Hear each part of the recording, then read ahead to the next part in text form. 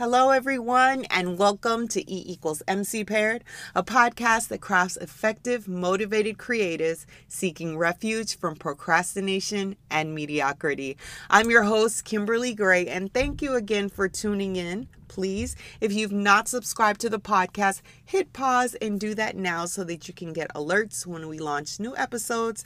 And also, please share the podcast with like-minded creatives who you know can benefit from the content that I share every week. I post a new episode every Friday. So this week we celebrated Father's Day, and to all you fathers out there, I hope you enjoyed your day and that it was filled with love and the recognition that you deserve. And in our household, that very same day, we celebrated our 5-year-old's birthday. She had a blast. We had a blast. We had cake, we had ice cream, presents, the works. We just had a really good time as a family. And happy birthday again to my baby girl, Ayla Monique. This week, also on the 19th to be exact, was Juneteenth. And if you're not familiar with this very important day, especially for the Black community, it is the oldest nationally celebrated commemoration of the ending of slavery in the United States. This dates back to 1865, and it was on June 19th that the Union soldiers, led by Major General Gordon Granger, landed at Galveston, Texas, with news that the war had ended and that the enslaved were now free. Note that this was 2.5 years after President Lincoln's Emancipation Proclamation, which had become officially January 1st, 1863. The Emancipation Proclamation had very little impact on Texans due to the minimal number of Union troops to enforce the new executive order. However, with the surrender of General Lee in April of 1865 and the arrival of General Granger's regiment, the forces were finally strong enough to influence and overcome the resistance. So that is why today we are able to celebrate and to really enjoy and realize the freedoms that we have because of this very important date. Usually on Juneteenth, there are lots of celebrations that are had. To be honest, Juneteenth was not a celebration that I myself had heard of a lot growing up. I grew up in South Central Los Angeles, California in my younger years, and then in my teenage years, I was raised in Belize, so I did not really hear a lot about Juneteenth. However, my husband enlightened me a lot. He is a Texan. He's from Texas, and he learned at an early age through school events and, classes that what the significance of this holiday was, and spent many years participating in celebrations and festivals to commemorate this day. So I thought it would empower me to really do a little bit of research and broaden my knowledge with some of the ways we celebrate Juneteenth.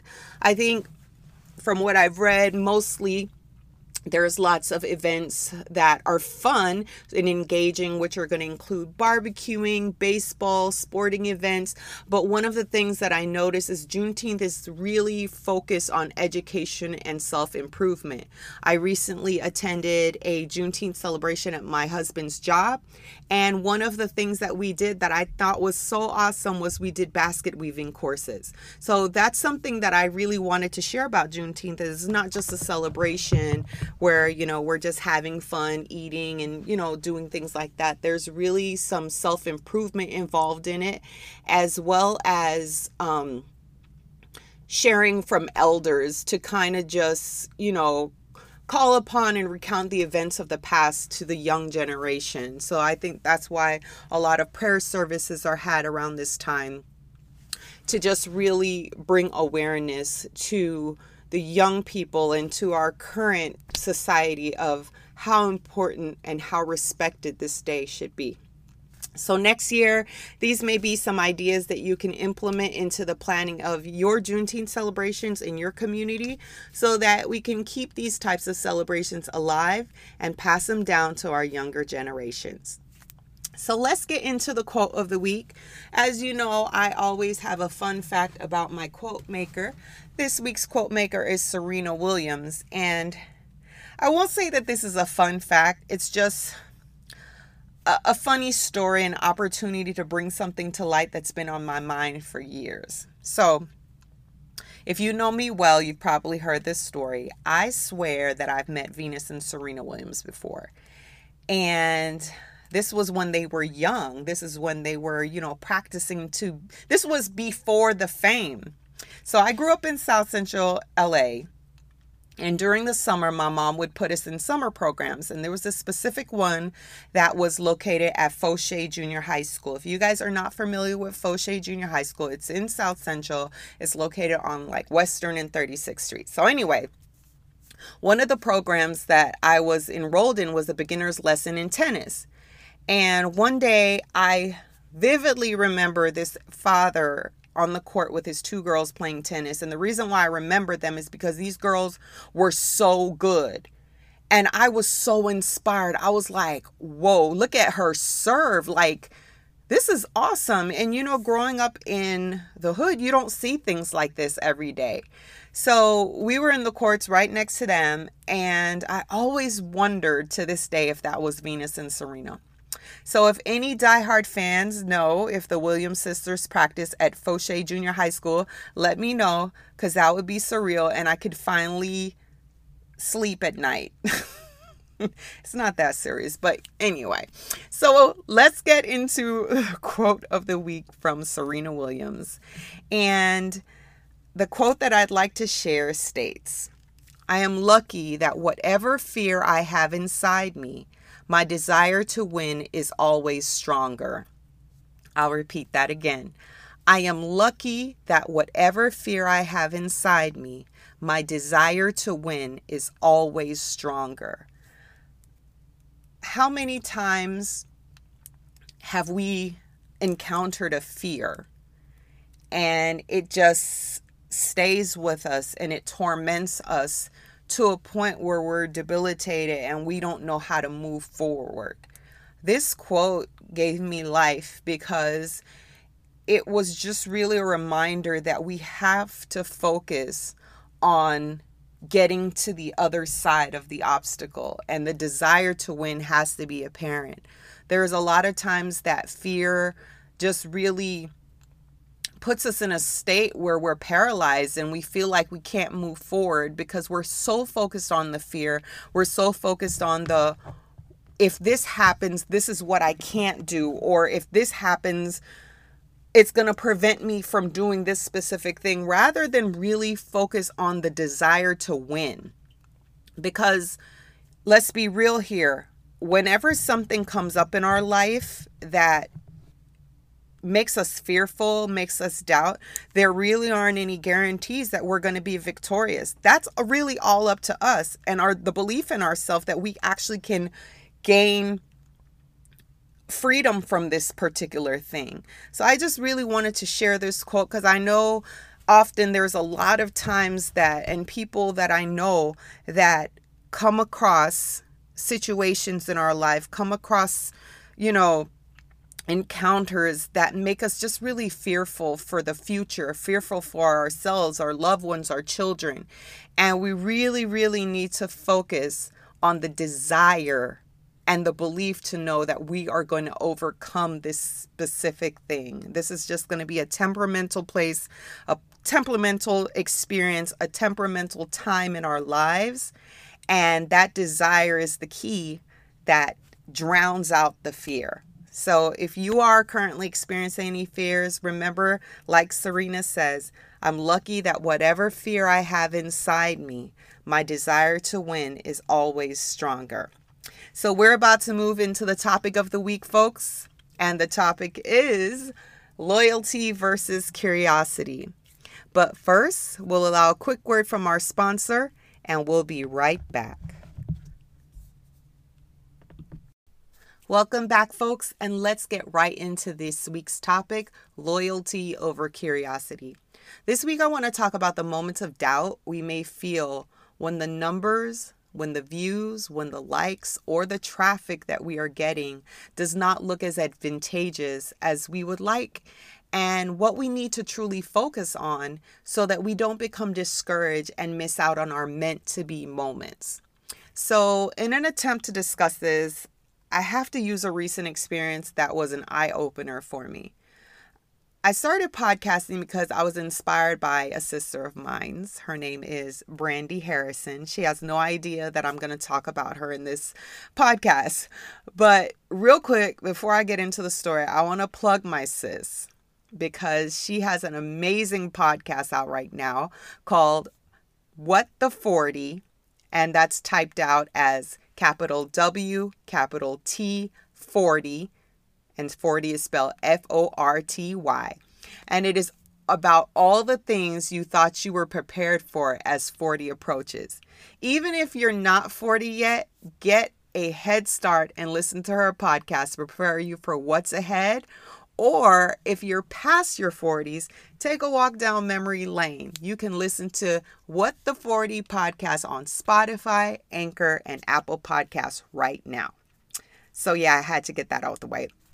But back to Brandy, inspired me a couple years ago. She actually was the co-host of another podcast, and I absolutely enjoyed listening to this podcast. I look forward to this thing every week, and it had elements that I was able to relate to, and I was always certain that I would leave with new knowledge. So I immediately became a follower. Well, one day I was looking forward to listen and noticed that they didn't post a new episode. So I was like, okay, well, maybe they're on hiatus. Next week came, same thing. So I was like, look, let me hit Brandy up and see what's going on. So I'm like, hey girl, are you guys posting a new episode soon? And she sadly told me that the podcast, at least her involvement, was no longer going to happen. And I was so devastated. She felt horrible. And I said, no, I understand things happen. But she was the element that kept me as a listener. And if she was gone, I really would have no need to listen. So sadly, I'd have to try to look for something else to provide me what I was lacking. So let me fast forward to today, and I'll tell you why that moment came back to me to help me out in an experience that I had today. A few weeks ago, I reached out to Brandy because she doesn't know that she is my podcast mentor, but she is. And I said, B, I'm feeling a little bit uncertain about the name that I chose for the podcast and not even sure if I'm doing things the way that I should really do them to gain the most from my podcast. Simply put, I was questioning the validity of my podcast. Brandy not only assured me in that moment that I was on the right path, but also opened my eyes to realize that my doubt may not truly reflect how others see my podcast. I had to realize that at this very moment, there is a loyal person out there that listens to E=MC Paired weekly, not because of my name, but because of what I deliver. And if I decide one day to throw in the blanket, someone would feel the same disappointment that I felt when my favorite podcast was canceled because I was trying to fix something that my loyals didn't need fixed. I learned that just because things may not look like they're working out because I feel like they need to work a certain way, what I'm doing may just be what my listeners need, and I owe it to them to stay consistent and provide what they need and not what I want.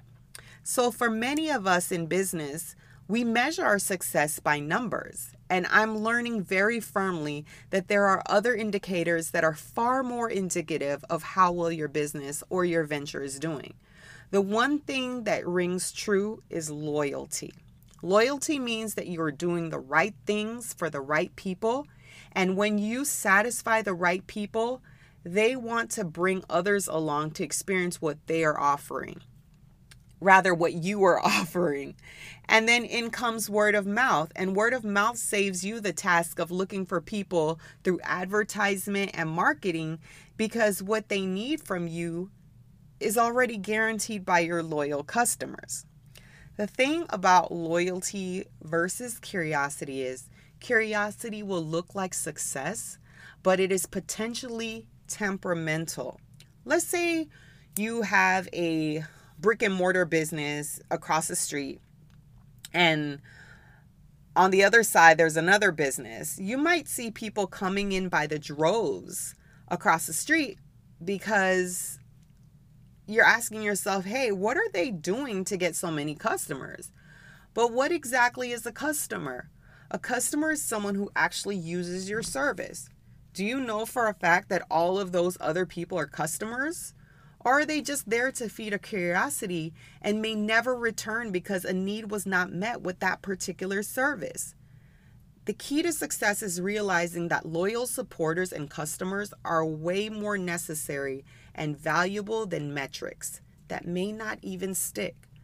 You have to realize that you have loyal customers and supporters that need you to focus more on the consistency and the value of what you brought to them in the first place, rather than focus your attention trying to obtain something that has no guarantees. So if you are currently feeling discouraged about your service or ideas, realize that there is value in meeting a need. When you meet a need, those satisfied customers will reward you by bringing others on board because they know who to bring. Don't let the misleadings of curiosity steer you from missing out on filling gaps out there for people who really need your gifts. So with that, folks, thank you again for tuning in to another episode of E=MC Paired. As always, I leave the show with a task for you to remember. Effectiveness equals motivation by creatives paired. Apply the equation and manifest nothing short but amazing.